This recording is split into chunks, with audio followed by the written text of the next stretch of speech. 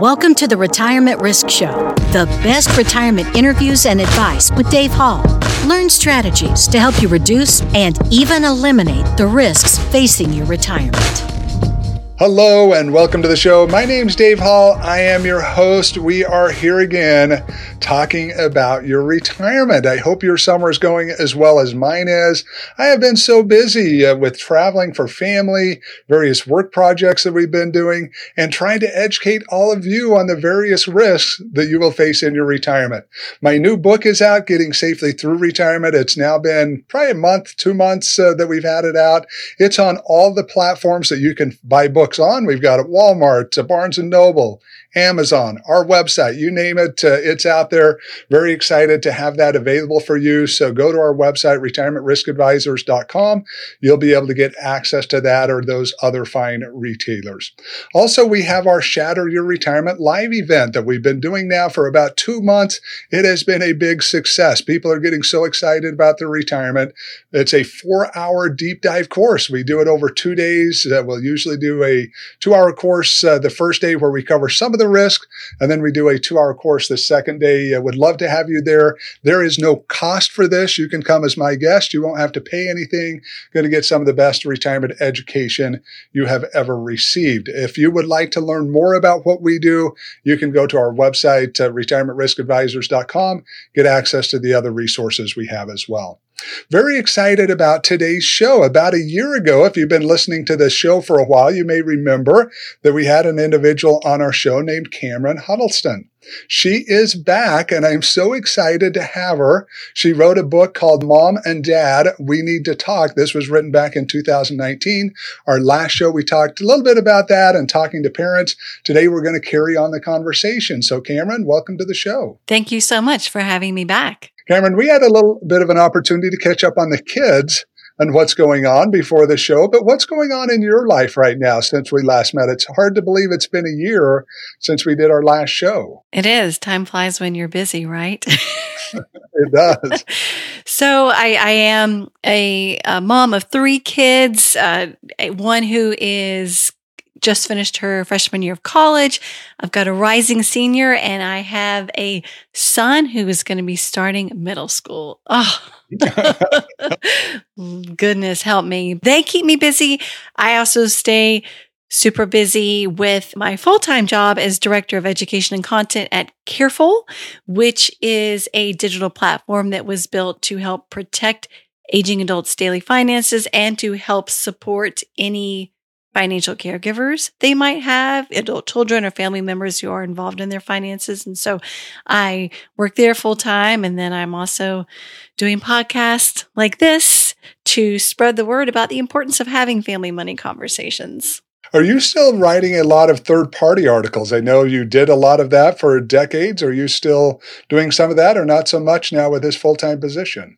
So I am writing for Careful. We have a blog called Take Care, and I write most of our articles for Take Care. They're all free. Lots of articles related to protecting your finances as you age. And if you are a family caregiver, the financial side of caregiving. So that's what I focus on now. I know when we met last time, again, she's written articles that have been published in most of your main magazines across the country. In fact, many times, many of us have read her articles and not realized it. I know for myself that I had no idea she was the one behind all of that great content. But it's a pleasure to be back with you and to be talking about these conversations. Last time we focused pretty extensively on conversations between us and our parents. And I definitely want to talk about that some today.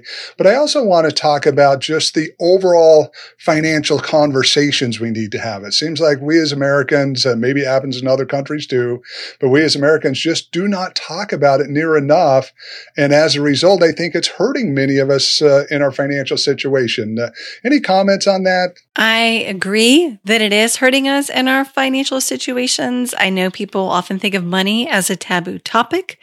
It's personal. Who needs to know the details of my finances? And unfortunately, there's a lot of shame around money. You're either embarrassed to talk to other people about your finances because you know or assume that you earn less than the other person or that you have less, or maybe you're embarrassed because you have more. And so we stay away from this topic. In fact, I was raised by my father not to talk about money. Don't talk about money. It's impolite. Don't ask people how much money they make. Don't ask people how much they spent on certain things. And so that was what was instilled in me as I was growing up.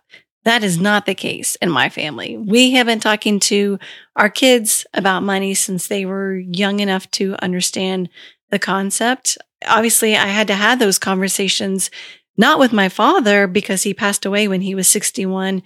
We didn't have those conversations. But when my mother was diagnosed at 65 with Alzheimer's, I had to have those conversations to get the details of her finances because I had to take over the management of her finances as Alzheimer's disease progressed. And I think it's a really big mistake not to share at least a certain level of information with your family members, because I hate to get kind of depressing here, but the truth is most of us are going to need support with our finances as we age. And I'm not talking about the type of support that you, Dave, or other financial professionals provide. I'm talking about support from family and trusted friends who are going to help you with daily money tasks, because there is a high risk of developing some sort of cognitive decline or a health issue that's going to require care and support from others.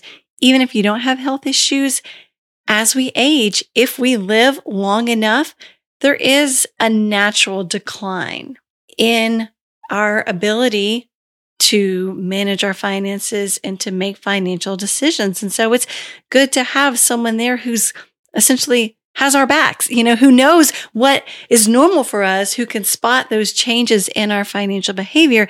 And if we keep it all a secret, really we're putting ourselves at a greater risk of fraud and exploitation.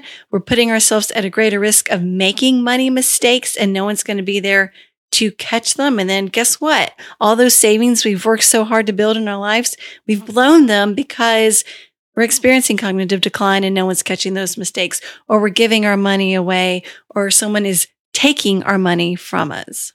And you see it even amongst spouses that oftentimes they're not talking about it. As a CPA, I run the finances in our family. I'm happy to have my wife be as involved as she'd like to be, but she's not involved. I mean, as long as there's enough money in the bank account to cover the credit card, she's happy with that. And she's not a big spender, so I'm happy with that for right now. But because of the involvement with our two kids that are disabled and the amount of work there and raising 6 other children and going through that process, she's been busy. So we do have open conversations more so than others, but I see it with people I work with. One's taking care of the finances, the other one has no idea. It's like one spouse passes away, all of a sudden the other's going, I have no idea even what we have. I have no idea what our budget should be. I have no idea on any of this stuff. And that's a mistake. It is, because you never know what can happen. Your spouse or partner could pass away, or maybe it's not something that extreme. There's an accident, or maybe there's an illness, and that spouse or partner who's managing the finances no longer has the bandwidth to manage those finances because perhaps there's a cancer diagnosis and they're dealing with just getting through that. And so the other spouse or partner has to step in and start managing things. And if they don't know where to start, there's just one more thing you've got to figure out as you're trying to deal with that health crisis at hand. And so it is really important for people who are in a relationship to not only just kind of have a general idea, but to have those details. Like I keep a list of all my passwords so that my husband can access my accounts if he has to. He has created that same list for me so that if something happens to him, I can access those accounts. At least that's a place to start. Yeah. My parents went through this on their side and happened once before they both passed away, but then really happened when my mom passed away. So my mom comes down with cancer and she ends up living through it, but she gets breast cancer. We don't have treatment facilities in the city we lived in. So she had to go to northern Utah to stay with an aunt and uncle. So my father, for the first time, probably in their married life, had to start dealing with the finances. Now, his typical model was, I will give you my paycheck 100%. You do whatever you want, before online banking and all that. So I don't think he ever even looked at a statement or anything else. Like, okay, I know I gave you X. I know you got a bunch of bills to pay for the family, so I'm going to assume that gets taken care of. I'm going to go collect pop cans to buy my snacks, supplies, whatever he needed. So that's exactly what he did. He'd get his 20, 40, 50 bucks from his pop cans every month that he would buy his own stuff. And then the family would get the rest of that check. Well, my mom comes down with this cancer, and now he's got to deal with all the finances. And one of the first things that he had to do was deposit his paycheck. So for the first time in their whole married life, right, he's got to sign the back of the check and deposit, which he knew how to do. But a week later, it comes back from the bank saying, sorry, Mr. Hall, someone's forged your paycheck. We're not going to accept this check. Well, first time in probably 30 years that my dad had actually signed his paycheck, and they got through that.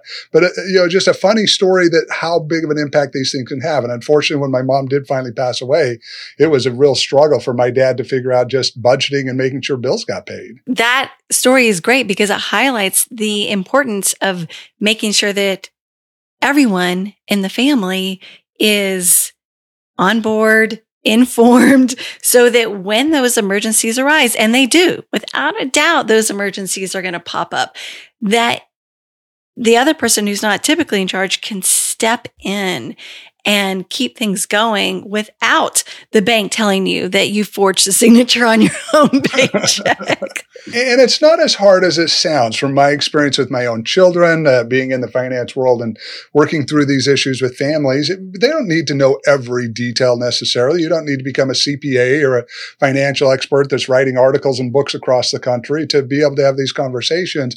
It's basic stuff like you mentioned with lists, just saying, hey, I've got a place, and we're working on a platform right now we should have available very soon where people can keep all that information, saying, okay, if someone passes, I've got a vault that's going to have everything that they need, and they're going to get a password before I pass away to where they can get into there so that they can take action on these various things. But it's just simple conversations of, hey, here's where the money is.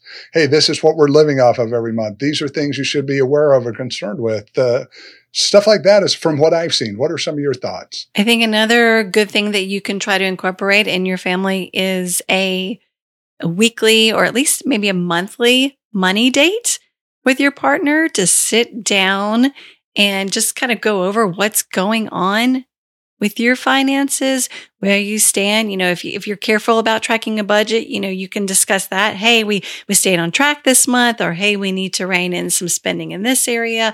Hey, I just signed up for this new service, so this is going to be coming out of our checking account each month. Or hey, look how well our retirement account is doing. Just that regular check-in, get into a habit of that. That's a good way to keep everyone informed. It's also a good way to look at your goals, at least first of all, to establish some goals that are, based on what your family values, and then seeing how good of a job you're doing toward achieving those goals. Those monthly or weekly money dates can help you do that. Yeah. And then, bringing the kids in to a certain degree. Like you said, you don't have to tell everything. You don't have to tell your kids how much you're making unless you want to. You don't have to tell your kids how much is in the checking account or in the savings account unless you want to, but at least giving them a general idea. And that's going to pay off as your kids get older, especially when they're looking at college, because it won't come as a shock to them if they've already always had their heart set on going to an Ivy League school and you have to suddenly tell them, well, that's not in the budget. Yeah.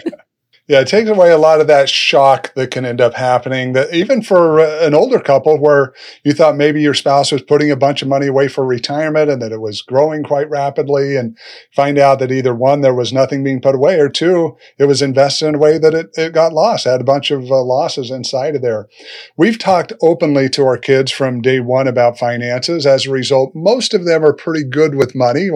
We've got one daughter that struggles a little bit more than the others, but I remember back when my oldest son was 8 years old. At that time, we had a convenience store. He had worked all summer. But it's going to sound really bad that I was like a child labor abuser back then, but we would pay him $2 for every hour he wanted to work in the store. So on his own during the summertime, he would get up at 6 or 7 o'clock and open that store. Now, typically it wouldn't have opened till 8 or 9.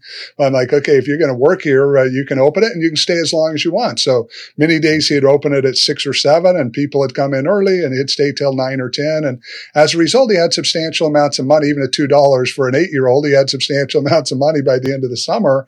And we got school time, and we get a phone call from the principal. We're like, okay, that's a pretty good son. I'm not sure why the principal's calling. He's like, well, we got a problem with your son. He's walking around the school with $200 in his wallet. And I had to laugh a little bit. I obviously shouldn't have been having $200 in cash as an 8-year-old, but I'm going, this was just his money. He had earned far more than that. He knew what to do with it, and he just happened to take it to school with him. But and not that we want our kids doing that, but it's opened the door to him to where throughout his life we could talk about principles like that. Other mistakes they made with money because he had it, and we'd openly discussed it, where now hopefully as adults they're a little more responsible than families where they've never had those discussions. I agree, because this is where your kids are going to learn about money at home. Most schools are not teaching the basics of personal finance. If they do offer a course, it's typically not until high school. It's usually an elective. And so you really do need to educate your kids on how to manage money wisely, especially if you don't want them relying on you for financial support the rest of their lives. You want to teach them to be financially responsible adults. And so you have to lay that groundwork, and you also have to model good behavior for them. And I know that's not always easy for us as adults. We're like, oh, what are we going to do? It's the weekend. Let's go shopping. Well, if that's if that's what you're doing every weekend, then that's what, your kids are going to see as a form of entertainment. And so you want to think about not only the message, but what you're showing them through your actions. But it is important to make money part of the conversation at home. And I'm always surprised when I talk to other parents and they're like, oh, I don't want to talk to kids about money. It just seems so stressful and I don't want to stress them out. And I'm like, what are you talking about? It doesn't have to be a stressful conversation if you talk about it in a natural way. I mean, it can be as simple as taking your kids grocery shopping with you and showing them how to compare prices and helping them create that grocery budget. It doesn't have to be a heavy topic. My middle son, Cody, and I've been very close. And I've been very close with all my kids. But since the time he was a baby, he was very happy as soon as he learned that he could go with dad to go with me doing anything. I mean, I could have been going to shovel manure. I could have been going to, this Taj Mahal, and he would have come with me. He's just been that kind of kid. And so as a result, we've had this good relationship. Well, I'm one who believes there's plenty of money for everyone. So I'm not a real budget follower. I'm just, hey, we're very conservative. We're not going to spend what we make. I'll happily give it away to other people. And so watching that through the years that, dad would give people money all the time. It's just, okay, dad's just generous with what he has. All of a sudden, as he got older, he started doing it for me. And that was an eye opener. And all of a sudden we're sitting there talking to one of the older kids and they're having a financial issue. He's like, oh, don't worry about it. Dad will go ahead and buy that for you. I'm like, whoa. It's like, I appreciate that you've learned the fact of giving, but you've got to understand we don't just spend other people's money for them. And, he did it multiple times. I mean, hopefully we've got him to a point now he stopped doing that, but he was just very open to say, yeah, dad'll get that for you. We'd be talking to somebody on the street where, yeah, my dad will pay for that. Don't worry about it. Okay, Cody, we got to stop here. But what you say is exactly right. This is what they learn at home. And if we do it long enough, we can weed out the bad stuff. Again, it's taken my kids a while with certain things that they've done to really get to a point that it's like, oh, you don't quite understand that the way I thought you did. We need to have a little deeper discussion for you to understand it. I agree. And it's interesting because each kid is different. My oldest is a natural saver. My middle child is really kind of in the middle, a nice balance. And then my youngest, he's a spender. And especially, he loves to spend mom and dad's money. So. It looks like you may have him around for quite a while. That seems the way that works on parenting and what we look at. Some of the other things that you cover, and our time's coming to a quick end, but some of the other things you cover is the importance of not only putting financial stuff in place, but really even from our own well-being. You've talked already about our cognitive decline that can happen and those type of things. Can you talk a little bit as we wrap up of just, what are some other things people need to have put together that I know you ended up having to deal with your own family situation that hopefully will help others say, hey, it's not just finance, but even from our health concerns, these are some things you can do to better prepare. Well, I'm certainly going to start with some of those financial things that you need to have in place. life insurance, not just for the breadwinner, but if you've got a stay-at-home spouse or partner, that person also needs life insurance, because if something happens to that person, you got to hire someone to take care of the kids or take care of the house. Life insurance is really important. There need to be estate planning documents in place, a will or trust that spells out who gets what when you die, because if you die without one, state law determines it. And I think it's a really awful thing to do to your family, to be like, oh, well, whatever, let them figure it out. Don't do it. It's going to lead to finding. This is a gift to the people you leave behind to put your wishes in writing. You also want a financial power of attorney, someone to make financial decisions for you if you can't, because if something happens, if you end up with dementia, Alzheimer's disease, you need to have already named someone you trust to make decisions for you. You need a healthcare power of attorney, someone to make medical decisions for if you can't. You need an advance directive or living will that spells out what sort of end-of-life medical care you do or do not want. Having these documents in place while you are still healthy and young and mentally competent it's essential. It's an essential step that everyone should take. And you need to let your family know where these documents are located and how they can access them, because it's not going to do anyone any good if they can't find them. It's also really good to talk about what your final wishes are. And this is not a conversation that necessarily needs to wait until you're really old, because you don't know how long you're going to live. And again, if you care about where you're buried or whether you're cremated or buried, you need to let your family know, because when you pass away, it's going to be such a difficult time for the people you leave behind, but you're going to make it easier by letting them know what those wishes are, because it's one less decision that they have to make. And I say this from experience, because my father didn't do it and it was a nightmare. My mom did, and I was able to honor those wishes. And boy, it felt good to be able to do that for her. Yeah, to be able to take that worry out of, am I doing what they would want to have done in this situation?